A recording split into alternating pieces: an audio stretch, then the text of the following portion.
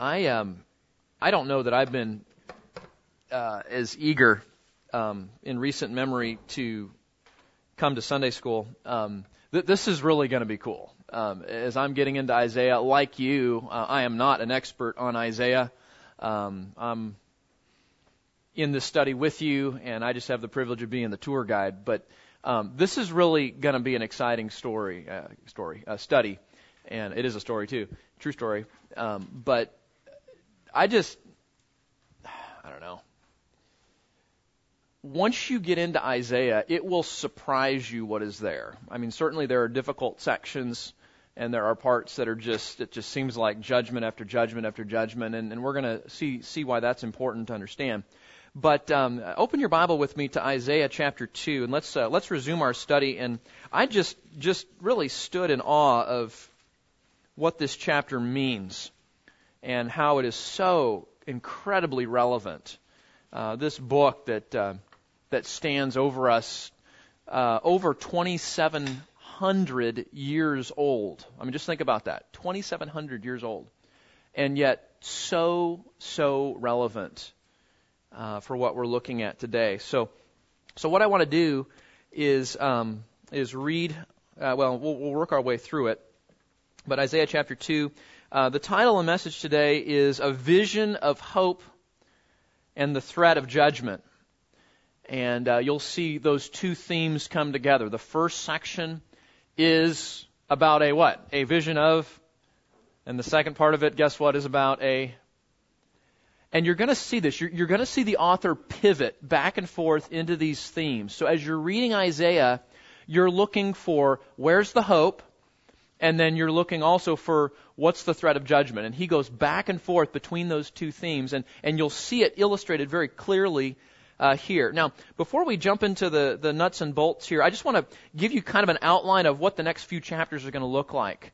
My favorite commentary, or becoming my favorite commentary, helps. I've adapted something that he came up with here, but just so you can kind of see what's going on. So the first part of our chapter today, we're going to see this vision of the Jerusalem to come. Pastor Terry is going to be in Jerusalem here in the next 10, 12 days. And the Jerusalem that he will see is not the same as the Jerusalem to come. Not the same as the Jerusalem that you'll see described in the book of Isaiah, and we'll get there in just a minute. And so Isaiah is going to give this amazing reminder of what's going to happen. This is the culmination of God's plan, and this is the redemption of His people, and this city, Jerusalem, will be the beacon of hope for the nations one day. That's part of the promise of the Abrahamic covenant, and that's part of the promises given to Israel. And then with that vision in mind, Isaiah shifts gears and says, well, let's see what we're doing like today. And he paints this contrast, this scene that is so incredibly wicked. You go, is this even the same city? Is this vision of hope for the future in Jerusalem, is that even possible in light of what's going on today? And he's going to talk about two particular challenges that they were facing. One is their spiritual condition, and one is their social condition. And both of those are grievous as the author unfolds them to us. And then in chapter 4, which we'll see in a couple of weeks, he comes back and again paints that picture. It's like he's so discouraged them with the way things are. He says, but really, I'm telling you, things are going to be different in the future because God is faithful to His promises. Okay, so that's a little outline that you can keep in mind as we jump in here. Okay, so chapter 2, verse 1. Are you there? The word which Isaiah the son of Amos saw concerning Judah and Jerusalem. So we get this little introduction. Now the thing we need to see is that the verses that follow, verses 2 to 4, those same verses with a few variations also occur in Micah chapter 4, verses 1 to 3. So look at Isaiah chapter 2, verses 2 to 4. Okay, let's just jump in here. Now it will come about that in the last days, the mountain of the house of the Lord. Now which mountain is that? That's Zion, and what geographically does that reference? Okay, that's the mountain. That's the the peak that Jerusalem is built on, okay? And again, Cece's been there. Some of you guys have been there. That surrounding Jerusalem are these ascending hills, and then Jerusalem is built up on this plateau. And that was what was called Zion, okay? So that's the mountain that's referenced here. The mountain of the house of the Lord will be established, verse 2, as the chief of the mountains and will be raised above the hills. And all the nations will stream to it. And many peoples will come and say, "Come, let us go up to the mountain of the Lord, to the house of the God of Jacob, that He may teach us concerning His ways, and that we may walk in His paths. For the law will go forth from Zion, and the word of the Lord from Jerusalem, and He will judge between the nations, and He will render decisions for many peoples, and they will hammer their swords into plowshares, and their spears into pruning hooks. Nation will not lift up sword against nation, and never again will they learn war." Now what's interesting is, if you flip over to Micah 4, we won't do that right now because it's just going to say the same thing as what we read, but I want to give you that reference because the same prophecy is given there. Now remember, Micah lived and ministered at the same time as Isaiah. So let's go back to the chart we looked at several weeks ago. So here's Isaiah's ministry, okay? Starts around 1740, concludes in the early parts of the 600s here. So you see Isaiah's ministry spans, and here's the kings, right? Uzziah, Jotham, Ahaz, and Hezekiah, the kings in the southern kingdom that were in power. And who do you notice is ministering right along same time with him there? Who's with him? You got Hosea, so Isaiah's ministry overlaps with Hosea, but also Micah. And you see, they overlap. They were contemporaries, right? They lived at the same time. They worked alongside one another. So it's not surprising that the message of God given to both Isaiah and Micah would be similar, and in some cases even the same. This is God's version of surround sound prophetic ministry. It's not just one voice. They're surrounded by prophets that are all saying the same thing. And that enhances the experience, just like it enhances your experience when you listen to music that way. So that's what's going on. You say, well, so how did that happen? And it's possible that both of these men received a similar vision from the Lord. That would make sense with all the overlap. But the language, look at chapter 2, verse 1. The word which Isaiah the son of Amoz saw concerning Judah and Jerusalem. So the way that language sets up seems to indicate that Isaiah was the first to receive it and then possibly passed it on to Micah. Okay, and again, we don't know for sure, but there's the background there. So to keep that in mind, and maybe some other time we'll study Micah and glean from it there. Now, all of you remember, well, not all of you. Some of you actually are too young to remember this, which is crazy. But most of us are old people and we remember that. Most of us remember these, don't we? You remember those? Okay, if you are under 20 years old, tell me what those are. Yes. The Twin Towers. And where would we find those? New York. Okay. And these are, of course, the Twin Towers before what red letter date? You know?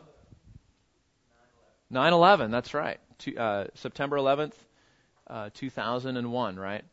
And in a matter of minutes, those towers went from looking like that to that, as two airplanes were flown, fully fueled, into them, eventually causing their collapse. I mean, and I know it's been a while since we've seen these pictures. Think of that. The picture on the left to that. And the red boxes mark where the towers used to stand. And as you know, both of them collapsed as the heat of the fire fueled by jet fuel melted the superstructure, compromised the integrity of the building, leading to its collapse. Okay. Now, why do I show you that? what's just happened in Judah? There's been a raid. And the Israelites, the southern kingdom, they're looking at their nation. Remember the description in chapter 1? The fields are destroyed. Buildings have been run down. People have been killed. Judah is looking at their city and saying, what do we do?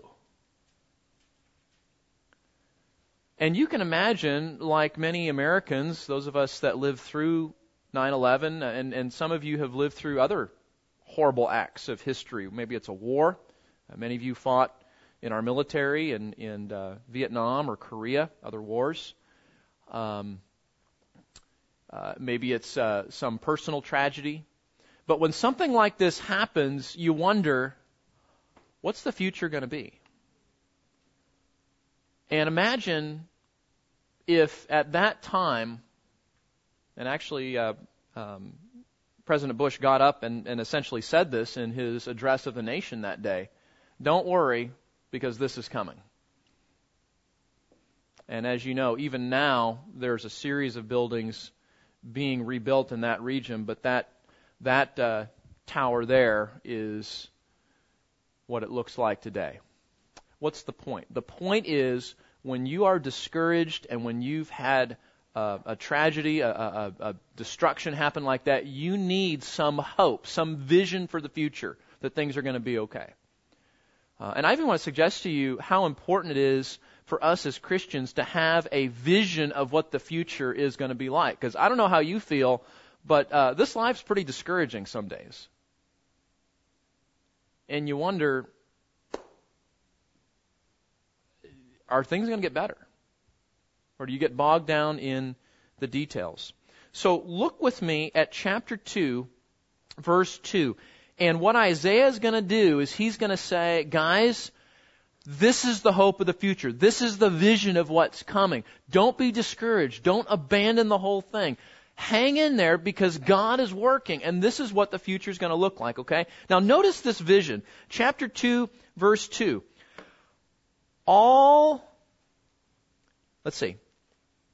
Chapter 2, verse 2. Now that'll come about in that last days, the mountain of the house of the Lord will be established as the chief of the mountains, will be raised above the hills, and all the nations will stream to it, and many peoples will come and say, let us go up to the mountain of the Lord. Can you imagine that?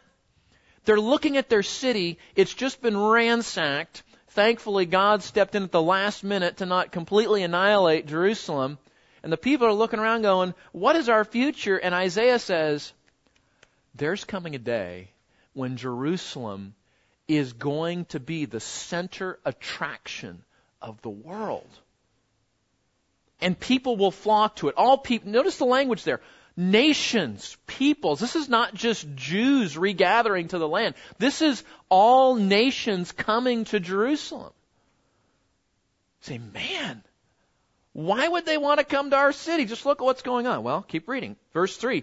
And many peoples will come and say, come, let us go up to the mountain of the Lord, to the house of the God of Jacob. Now, why would they want to go? Look at verse 3. Why do they want to go? What does it say? Who will teach us? That He may teach us, right? And why would they want to be taught by God?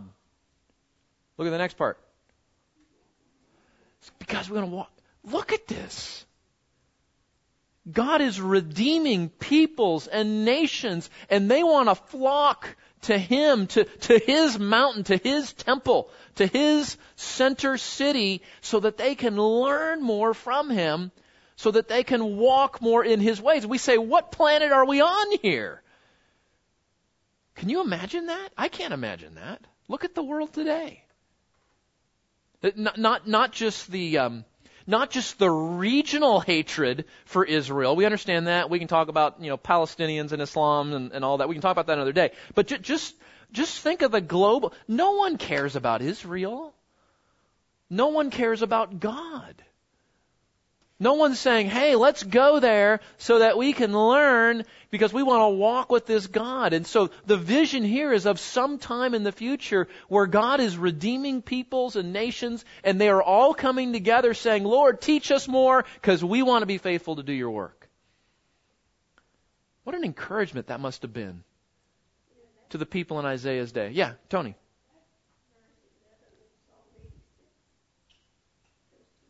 Yeah, read it. Yeah. Yes. All right. Give me an undivided heart that I may fear your name. That's right. Okay, so all nations, many peoples come together. They come to Zion and Jerusalem to be taught by the Lord so that they can walk in His ways. Now look at this. Look at verse 4. It gets better.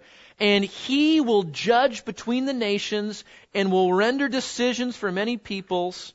Okay, so who is ruling the world at this point? God is. What a difference. And let me just remind you, this is not Hollywood. This is coming history. This is what's actually going to happen when God redeems the nations. And notice this. This is really interesting. Look at the little description in verse 4. They'll take their hammer and they will hammer their swords into plowshares. What does that mean? It means peace, doesn't it? There's no need for their swords, so they say, hey, let's convert these into, instruments of our agricultural needs, right? And he says, likewise there, and their spears into pruning hooks. Nation will not lift up sword against nation, and never again will they learn war. There are a lot of people that desire world peace. Makes me think of my favorite bumper sticker. It says, forget world peace, try envisioning using your turn signal. Anyway. But sorry, just popped into my head. But the problem is that vision today is pursued along the lines of diversity and tolerance and dismissing morals and ethics and values. And that's the way the culture thinks about peace, right? When we all understand each other and tolerate each other, there we are. Do you notice what's necessary for peace on earth, according to these verses? The Lord coming, and what is He going to do? He redeems first, and then those people come, and what happens? He divides the nations. He leads and rules over. So peace on earth only comes when the King of Kings is ruling the land. And that's when it'll happen. It just shows you the folly of man, because nowadays I've never heard more in my life the so-called preaching from everybody about diversity and tolerance. Right. It's all inbred. Right. Intolerance. Yeah. And less diversity as far as I'm concerned. So people are really, when the Lord calls it folly, it's folly. That's right. Yeah, so we see here that peace is not turning away from morality to diversity and tolerance. Peace is achieved when all of the nations submit to their Creator as King of Kings and Lord of Lords. That's when peace comes. So the Lord will rule over all, and it will be a time of peace. Okay, now that's the vision. And Isaiah says, this day is coming. That's why you don't have to be despairing, because God is going to bring this about. Now, when will this happen? Well, if we go back to verse 2, it says, this will come about that in the last days. Now you need to get this. When is the last days?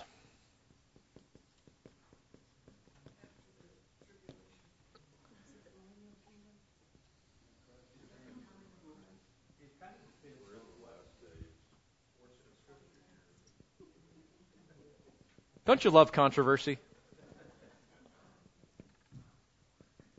That's why we're doing this, because I'm going to develop this for you more, so I'm just going to tease you a little bit right now so you have some way to think about it. But Isaiah is going to help us actually answer this question. The last days really comes, it is inaugurated when the Messiah arrives. Okay, and we're not going to do this right now, but you know that Jesus regularly talked about the last days as being something that they were currently in the first century. Okay? The last days are now. So the last days are in a sense inaugurated when Messiah arrives. We'll call this his first coming. And then, of course, he ascends and goes back to heaven, which means we're still in the last days. And then what's going to happen again? There's the second coming. And then that leads to the new heavens and the new earth, and there's a lot of fun stuff that happens in there that we'll talk about later on. But here's the thing. In the Bible's viewpoint, the last days starts with Jesus' first coming, and it concludes with the new heaven and the new earth. And at any point, when you read that little phrase, last days, it might refer to Jesus' first coming. It might refer to the time of his second coming or following. So you have to look at the context to understand what's actually being referenced. And here's the thing. Sometimes the Bible doesn't tell us which reference. In fact, one of the things we're going to see is that one of the things Isaiah does is Isaiah pulls the first coming and second coming of Jesus together and talks about them collectively a lot. Isaiah doesn't always differentiate between Messiah's first coming and his second coming. Now, some of the prophets do. Zechariah very specifically talks about two comings of the Messiah, and Isaiah does also. But the point is, sometimes they'll take the last days and they'll talk about it collectively. Other times, that phrase will point particularly to the second coming or the first coming. Okay, that's just kind of for free right now to keep you content. We'll develop this a little bit more as Isaiah goes. Now, with that in mind, this is coming, right? This wonderful day of restoration, of redemption, of God ruling his people, of peace on earth. Now, listen to the appeal. With that in mind, listen to the appeal. Verse 5. Come, house of Jacob, let us walk in the light of the Lord. Since that day is coming, since God has promised that to us, what are we doing? Let's walk with him. Let's walk in the light. Let's come to him. Let's repent. And here's that same theme that we're going to see over and over again in Isaiah. Look at what we're doing. This is what God has promised us. And look at what we're doing. Let's repent and go after him. Come, house of Jacob, let us walk in the light of the Lord. And why is that needed? Because the reality is the vision of the Jerusalem to come is not the present vision of Jerusalem. Well, you say, what's the present Jerusalem like? Well, let's read about it. What's going on in Isaiah's day that would provoke this call to repentance? Verse 6. For you have abandoned your people, the house of Jacob, because they are filled with influences from the east. They are soothsayers like the Philistines. They strike bargains with children of foreigners. Their land has also been filled with silver and gold, and there is no end to their treasures. Their land has also been filled with horses, and there is no end to their chariots. And yet, their land has also been filled with idols, and they worship the work of their hands that their fingers have made. So what are the gory details of the spiritual condition of the people of God in Isaiah's day? There's foreign influence. Did you catch that? They're being influenced, it says there, by the east, and that references some of the foreign nations. Of course, what's to the west of Israel? A big body of water, right? So the foreign influences largely came from the east, to the south, and sometimes to the north. Notice also, my Bible translates it soothsaying. What does your version say there in verse 6? Okay, divination. It refers to witchcraft. And what was going on was the people were being influenced by these other religions, and they were being drawn to contacting spirits, going through rituals, acts of witchcraft, acts of divination, soothsay, looking for the future. All of these things that the law of God forbid the people of God, if we were to go back and look in Exodus and Deuteronomy. So they're involved in witchcraft, these horrible demonic practices of the other nations. They were making deals with foreigners. Look at verse 6 again. It says here, they strike bargains with the children of foreigners.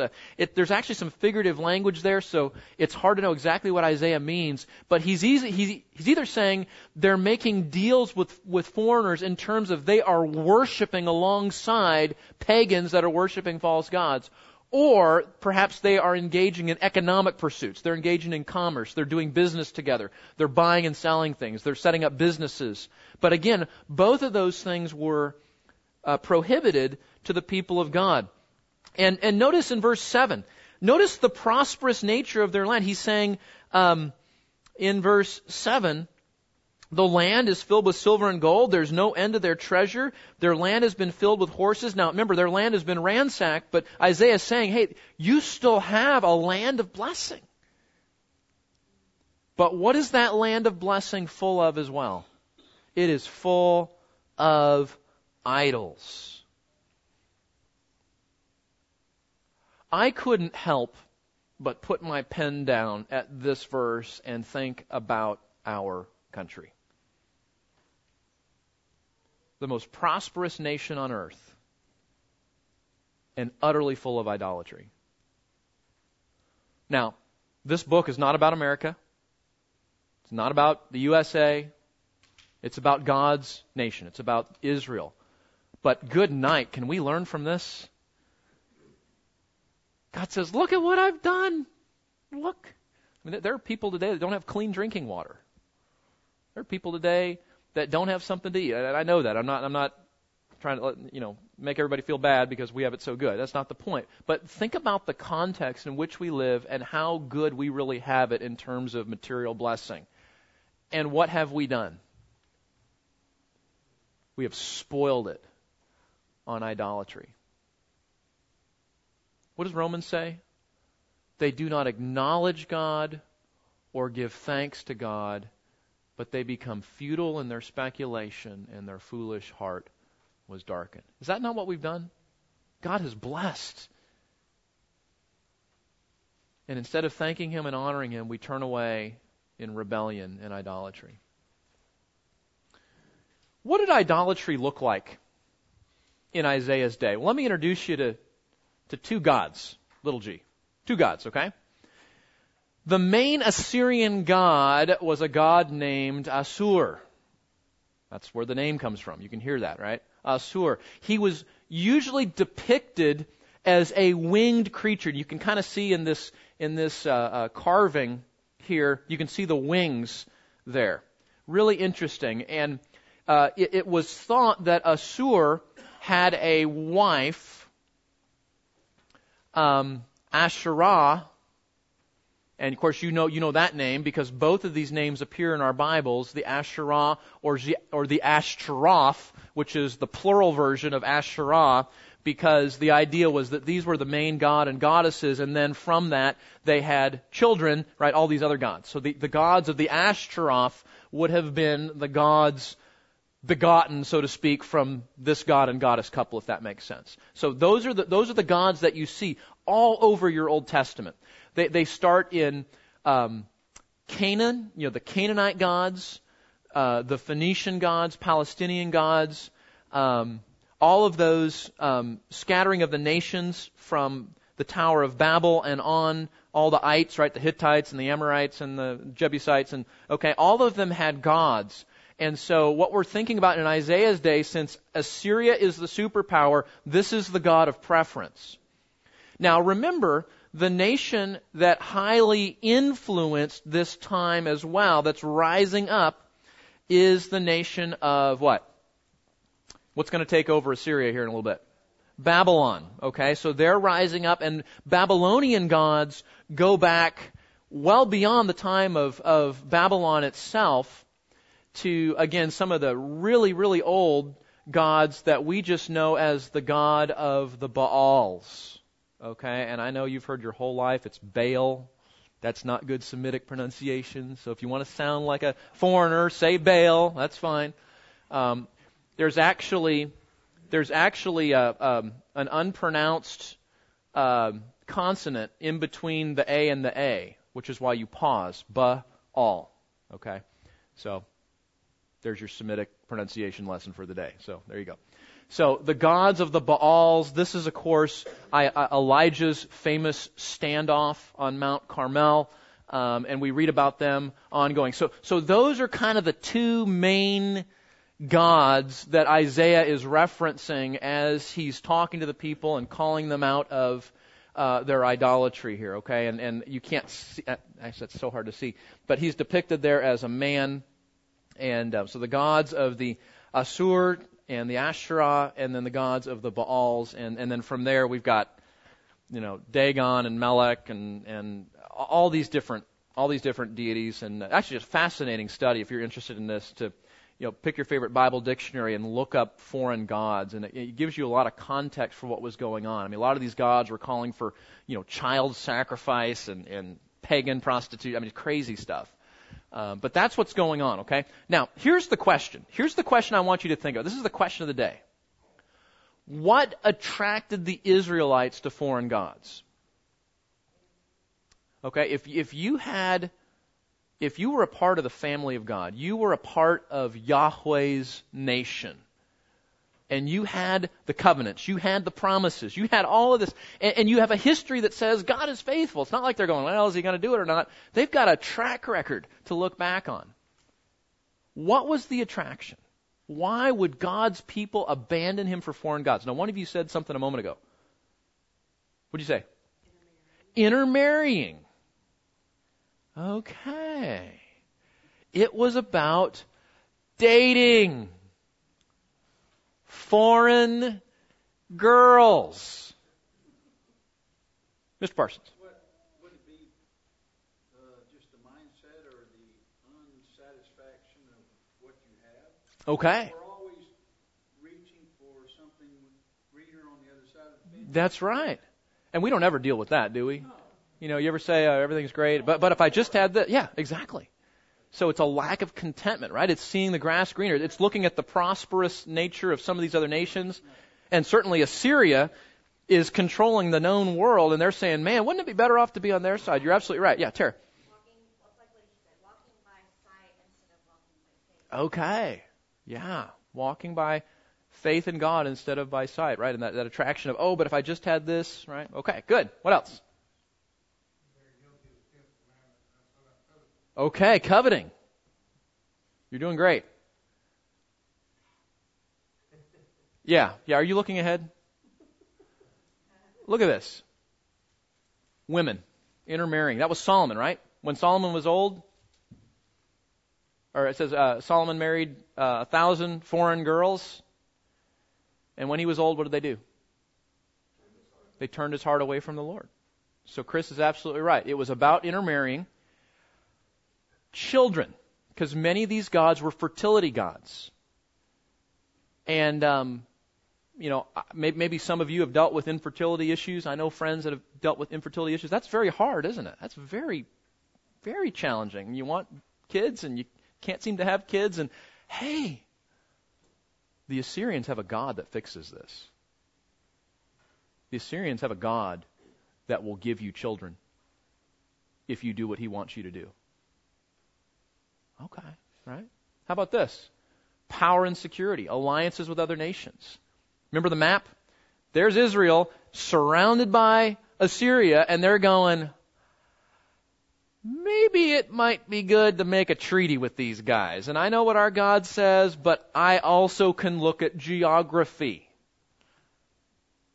And the idea of having security and power. If we form treaties with these other nations, we don't have to worry about invasion, right? Wouldn't that be great to go to bed with your family at night and to rest knowing we're not going to be invaded tonight because we've made a treaty with the enemy and they're going to protect us. And Cece's right. It was about sexual relations because cult prostitution was a huge part of foreign God worship. And just like today, sexual sin is a huge temptation. It was then and it is now. And finally, prosperity. The prospect, again, a lot of these gods, these were gods of the weather. These were gods of the fields. These were gods that controlled the success of your crops. These were gods that made you healthy. Wealthy and wise, yeah. So you can see the attraction, can't you? You say, man, those are all things we can relate to, can't they? Can't we? Now, look at this. Look at this for a minute. The key here is to see, listen, this is the takeaway for today, guys. You've got to get this. The key is to see that the idol or false god was simply a means of supplying some need or desire of ultimate value. That's the point. God is a vending machine. You appease him, he will give you what you want. Right? That sounds like Job, doesn't it? That sounds like the Eliphaz, Bildad, and Zophar script. It is. It's the same thing. It's retributive theology. It's God is a vending machine. And if your God isn't giving you what you want, maybe you go on to the next God and you do what he wants and he'll give you what you want. But guys, don't get caught up in the idea that idolatry has something to do with the statue or the God itself. Idolatry is always about you wanting to get something from God. And that something that you want is based on what you value. So for example, look at this. If what you value most is a relationship, you might be tempted to intermarry. Right? If what you value most is having children, you might be tempted to go after a fertility god. If what you value most is security, you might be tempted to make an ungodly alliance. Do you see that? It's not about the God, it's about what the God can do for you. You with me? That's the danger of idolatry. Now look at this. That's why, and we'll look at this another time because this is going to be an ongoing theme, Ezekiel in chapter 14 just puts all his cards on the table. He says, guys, it's not about the statues. It's about the idolatry of your heart. That's what God cares about. It's that your heart is looking to something other than Yahweh to supply your needs. And that's a problem. Now, watch this. I got a diagram. Don't look at the one in your picture yet, okay? I want to build it in your notes. I want to build it for you, and then this will make sense, okay? What we value most is the issue. What we value the most. Who do we value the most? What do we value the most? And around that, based upon what we value, we form an idea of our allegiance, right? Who we're loyal to. What we value determines what we praise. What we value determines what we pursue for satisfaction, joy, and happiness. What we value ultimately leads to our actions. It leads to who or what we serve. It's what we ultimately submit to. It's what we turn to for security and peace. And it ultimately reflects what we love. Okay? And all of that sets the course of life. What we value and then those applications of what we value or the things we pursue because we value, that is what sets the course of life. Now, what is this called? It's called worship. Now, you're thinking, where's the guitar, Keith? I don't see worship guitar up there. That's because worship isn't ultimately about a guitar. It's about what you value most of all. It's about what you love. It's about your allegiance. It's about your loyalty. It's about who you serve. It's about what you praise. It's about what sets the course of your life. Who or what you worship based upon what or who you value most determines everything in your life. And that's why God says, you shall have no other gods before me. Because what is supposed to be in the center of that green box is Yahweh, your Creator, your Savior, your God. He is of ultimate value. And when He's there, He sets your allegiance, right? You shall have no other gods before me. You shall not make for yourself an idol. You shall love the Lord your God with all of your heart, all of your soul, and all of your strength. What's that saying? Value God most of all. I mean, He's your Creator. Can you have anything more valuable? And that then determines all of those other things, and those things set the course of your life. Now, in our fallenness, what do? We exchange the truth of God for a lie, and we worship and serve the creature instead of the Creator. That's what fallen people do. What all of us do in our sin is we rip God out of that green circle, and we come up with something else to put in it, right? You know what I really value? Sports. That's what I live for. Success. in life. Children that walk with God go in that box. We can put anything in that box, right? And make our life about the pursuit of that because we give it ultimate value. And that is what the Bible calls false worship or idolatry. Okay, you with me? This is all review, I think. But yes, Rich.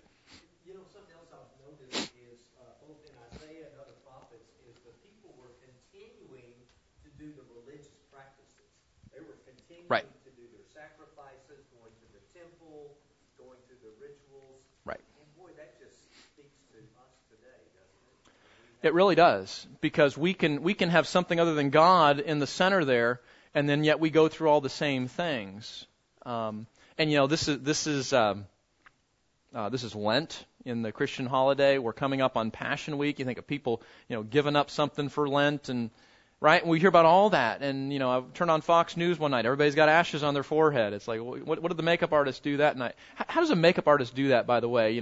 Make the makeup work with the ash. I don't know. We were just wondering that in my house that night. But exactly right. They can go through all the motions when their heart is far from God. Now, with that in mind, watch this. Idolatry then and idolatry now. Can I ask you a question? Let's go through that list again of idols that attracted the Israelites to foreign God. Do any of us struggle with an idol of relationships?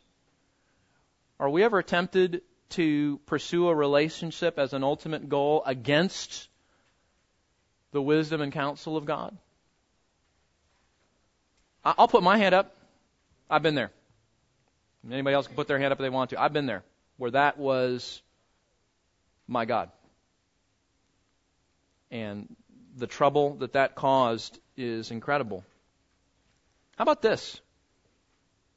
Children. Idols regarding children. Moms, dads, do we ever struggle with idolatry regarding our children? Oh, I just want them to be Christians.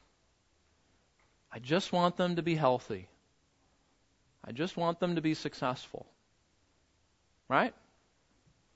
I'll raise my hand on that one too. We struggle with that, don't we? And we might not be tempted by a fertility god, but good night. There is an industry out there that will guarantee they guarantee all sorts of things to allow you to have the idol related to your child.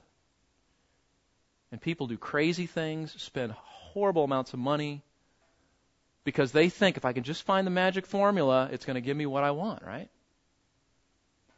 So we struggle with idols regarding children. How about this? You ever struggle with an idol of power or security? If I could just have this, I would be okay. I would have the peace in my life that I want. I could breathe. I could relax. I could just skip through, right? And maybe that's a bank account being a certain number. Maybe it's a retirement figure. Maybe it's influence in the job. Power and security. How about this? Idols of sex or other pleasurable experiences. Are we still there? We're still there, aren't we? And it could be other pleasurable experiences. It could be entertainment. It could be a hobby. It could be an experience. We can put addictions in there. We can put all sorts of entertainment issues. We can put video games in there. We can put movies in there. We can put media in there. We can put a lot of things in there, because the reality is we love things that are fun and pleasurable. Some of them, overtly ungodly. Some of them, God says, can be okay, but we pursue them as an ultimate end, and that makes them idolatrous. How about prosperity? You ever given food a role that God never intended for it to have? Right? I just got to have this. I can't say no. Happiness. This is going to make me happy. Peace, right? I'm going to do this because it's going to bring some sanity in our house. Money, health, ease. Am I stepping on your toes yet? Entertainment, a cure, right? Oh, got to find a cure. We all pray and hope for people that are suffering, that there would be a cure. But you know what the reality is? In a broken, fallen world, sometimes there is no cure. And even if there is, we all die, don't we? We all get old and we all die. Stuff. And here's the thing to see. All of that is false worship because what we're doing is we're valuing and trusting other things instead of God. I think that Isaiah has something to say to us. Because the reality is, when we get under the hood of idolatry, we struggle with all the same things that 7th century Israelites struggled with. Don't we? You know, we come up with sophisticated names, right? We don't call it worshiping the Baals. We call it getting a new iPhone. Entertainment. A relationship that's going to make me happy. But mark it, it's idolatry. It's nothing new under the sun. You say, how do I know? And this is not in your notes, but just kind of spur reflection. How do you know what your idols are? Just a couple of questions or a couple of blanks to fill in. Just kind of, think with me. You don't need to write these down, but just kind of think through this with me. I have to have blank to be happy. Ask your spouse that question if you're brave. When am I grumpy? When am I happy? Right? You might be surprised what you hear. I ultimately listen to blank when I'm making decisions or when I'm doing things. Now, footnote. Don't put in there what you know the right answer should be. Put in there what is actually true for you and me. Because we all know the Sunday school answers, but that's not what's going to help us. How about this? I couldn't live without. Strong emotion tends to follow. See, our emotions link back to what we value in our heart, right? So when you see extreme anger, that's an idolatry alert. Anger is God's warning system that idolatry is occurring, right? What do you fret over? What do you worry?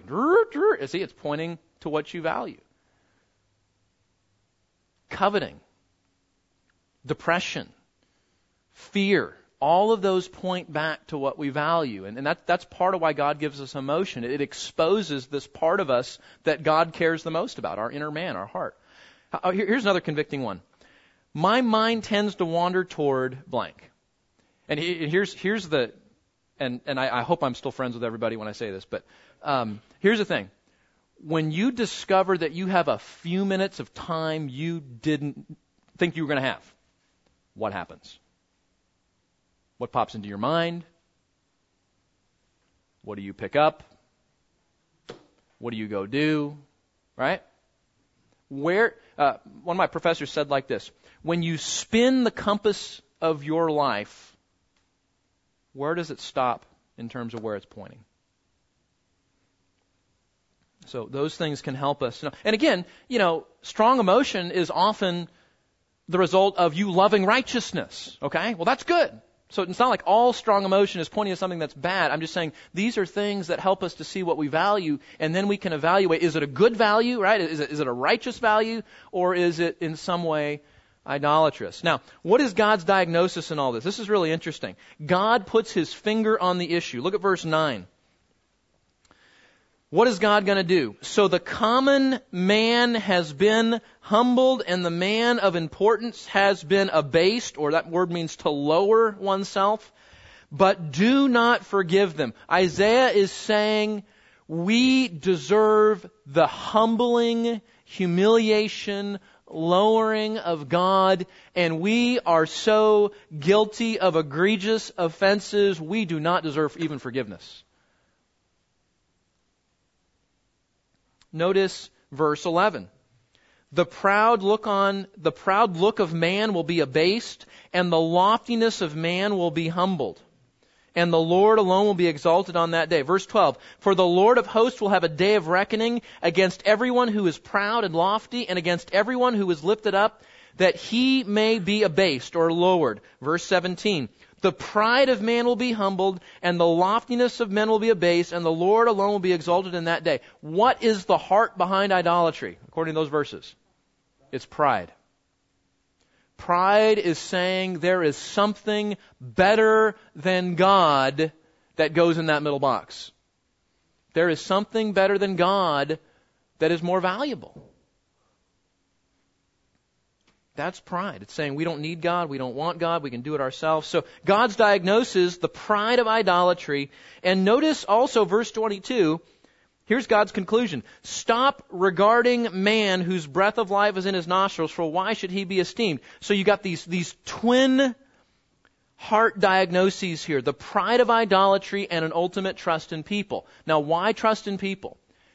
Because that was the main temptation. It wasn't. Look at all these Assyrians, and we're tempted to go after their gods, participate in their rituals, go after their experiences, engage in their alliances, follow their culture. So it's a pride of idolatry and it's a trust in people. And I would suggest to you, as you and I look inside our hearts to determine what is leading us into sin, I guarantee you, you will always see pride and you will always see a trust in people instead of a trust in God. Is this not relevant? It's amazing how applicable this all is. So, what's God going to do about it? Hang on, is your seatbelt fastened? Verse 9. The common man has been humbled, the man of importance has been abased, but do not forgive them. Enter the rock and hide in the dust from the terror of the Lord and from the splendor of His majesty. For the proud look of man will be abased, and the loftiness of man will be humbled, and the Lord alone will be exalted on that day. God says, I will not compete with your idols. I will destroy them, and I will destroy you. Verse 12, for the Lord of hosts will have a day of reckoning. If you like to underline stuff, that's it. That day. The prophets talk about a day a lot. Sometimes it's called the day of the Lord. Sometimes it's called a day of reckoning. Sometimes it's just called the day, because everybody knows what we're talking about. It's the day of God's wrath and judgment. Against everyone, verse 12, who is proud and lofty, against everyone who is lifted up, that he may be lowered or abased or humbled, and it will be against all the cedars of Lebanon. This is interesting. They look around at all the beauty of the creation, and God says, my judgment is coming even on the blessings of creation that you enjoy. Against all the oaks of Bashan, against all the lofty mountains, against all the hills that are lifted up, against every high tower, against every fortified wall, against all the ships of Tarshish, against all the beautiful craft. The pride of man will be humbled, and the loftiness of men will be abased or lowered. Notice the repetition of that phrase that occurs 3 times. And the Lord alone will be exalted in that day. Pride in people will be humbled, people will be lowered, and God alone will be exalted. And that's the chorus of this. It's repeated 3 times. Verse 18. But the idols will completely vanish. And watch this, verse 19. Men will go into the caves of the rocks and into holes of the ground before the terror of the Lord and the splendor of His majesty, when He arises to make the earth tremble, and in that day men will cast away to the moles and the bats their idols of silver and their idols of gold, which they made for themselves to worship. So they're throwing their pantheon to bats and moles, saying, get rid of these. But it's too late, because the day has already come. Verse 21. And in order to go into the caverns of the rocks and the clefts of the cliffs before the terror of the Lord and the splendor of His majesty, when He arises to make the earth tremble. God will exalt His great name in a terrible day of reckoning. That's what's coming. He will come in wrath to judge.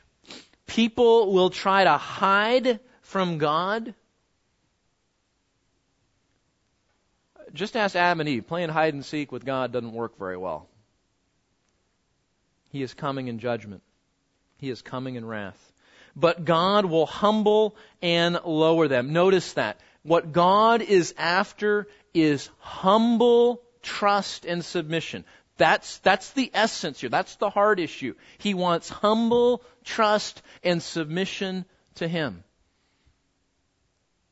Not about the statues. It's not about the idols themselves. It's about the false worship of the heart and the pride that drives it. Repentance is humbling ourselves and submitting to God. People will see the folly of their idolatry as their idols dissolve. They're casting them, the bats and moles. They see, God is destroying their idols. We think of the other prophets that say, in that day, what's your idol going to do? How's your idol going to help you on the day of God's wrath? It's a piece of wood that you carved. And it's going to help you? And they will experience, notice the repetition of this phrase 3 times, sinful mankind will experience the terror and the splendor of His majesty. And the splendor of His majesty is not admirable and wonderful when you are in your sin. It is something that evokes unspeakable terror as the King of Kings and the one who is holy, holy, holy comes in judgment over you. So what's God's conclusion? Stop trusting in people. Stop trusting in yourself. Repent of pride. That's trusting yourself. Repent of the fear of man. That's trust in people. Trust your God. Trust Him for who He is. Submit to Him. You know what that means a lot of times? We want to view God as our own genie in a bottle, right? We had a person say to us, not a Christian, wasn't happy about the weather. I mean, were you getting blown away yesterday too? 40-mile-an-hour winds, right?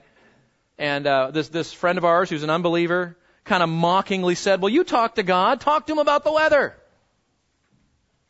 Right? You and God are like this, right?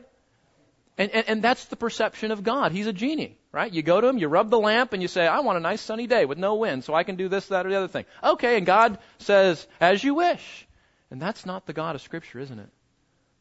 The God of Scripture is we trust and submit to Him as the one who runs the universe and does all things well. And we trust Him and follow His ways even when He doesn't give us the things we think we need or the things that we want. And that's the essence of idolatry is turning God into a avenging machine. And repentance means coming back and submitting to Him as that true Creator and that wonderful Savior that He really is. And we love Him and we trust Him and we follow Him and we wait on Him when He's not working near as fast as we might like, but we know His timing is perfect. Now, when will this day come? Well, you better stick around because you got to come back next time to find that out. Okay? Let's pray. Father, thank You for this chapter that has slayed us in our hearts in terms of our idolatry. It has caused us to evaluate why we do what we do, the things that attract us and tempt us. Father, we see that though our technology and society are sophisticated in some ways over Isaiah's day, that under the hood, inside the hearts of our spiritual beings are the same struggles. Lord, I pray that we would just take a moment to confess that so often we do view You as a vending machine or a genie in a lamp that's just there to give us what we want. Father, might we repent of that and trust that just having You is the most valuable thing we can have. And anything else that You do beyond that is under Your divine care and Your divine will. And we submit to that will, whatever our lot, whatever You decide. Father, make us patient in our trials. Help us to trust You when You aren't giving us things that we think we need. Will You help us to see through some of these temptations for security or relationships or money or pleasure? And might we come back to trust You most of all and be content with what You supply. And Lord, we thank You for the gospel, that as we have been convicted in even just reading this chapter, we thank You for a Savior, a high priest, who will forgive us and cleanse us of all unrighteousness when we come to Him. So we thank You for Jesus. Thank You for the gospel. Lord, burn these things in our hearts that we might walk in Your ways. In Christ's name, amen.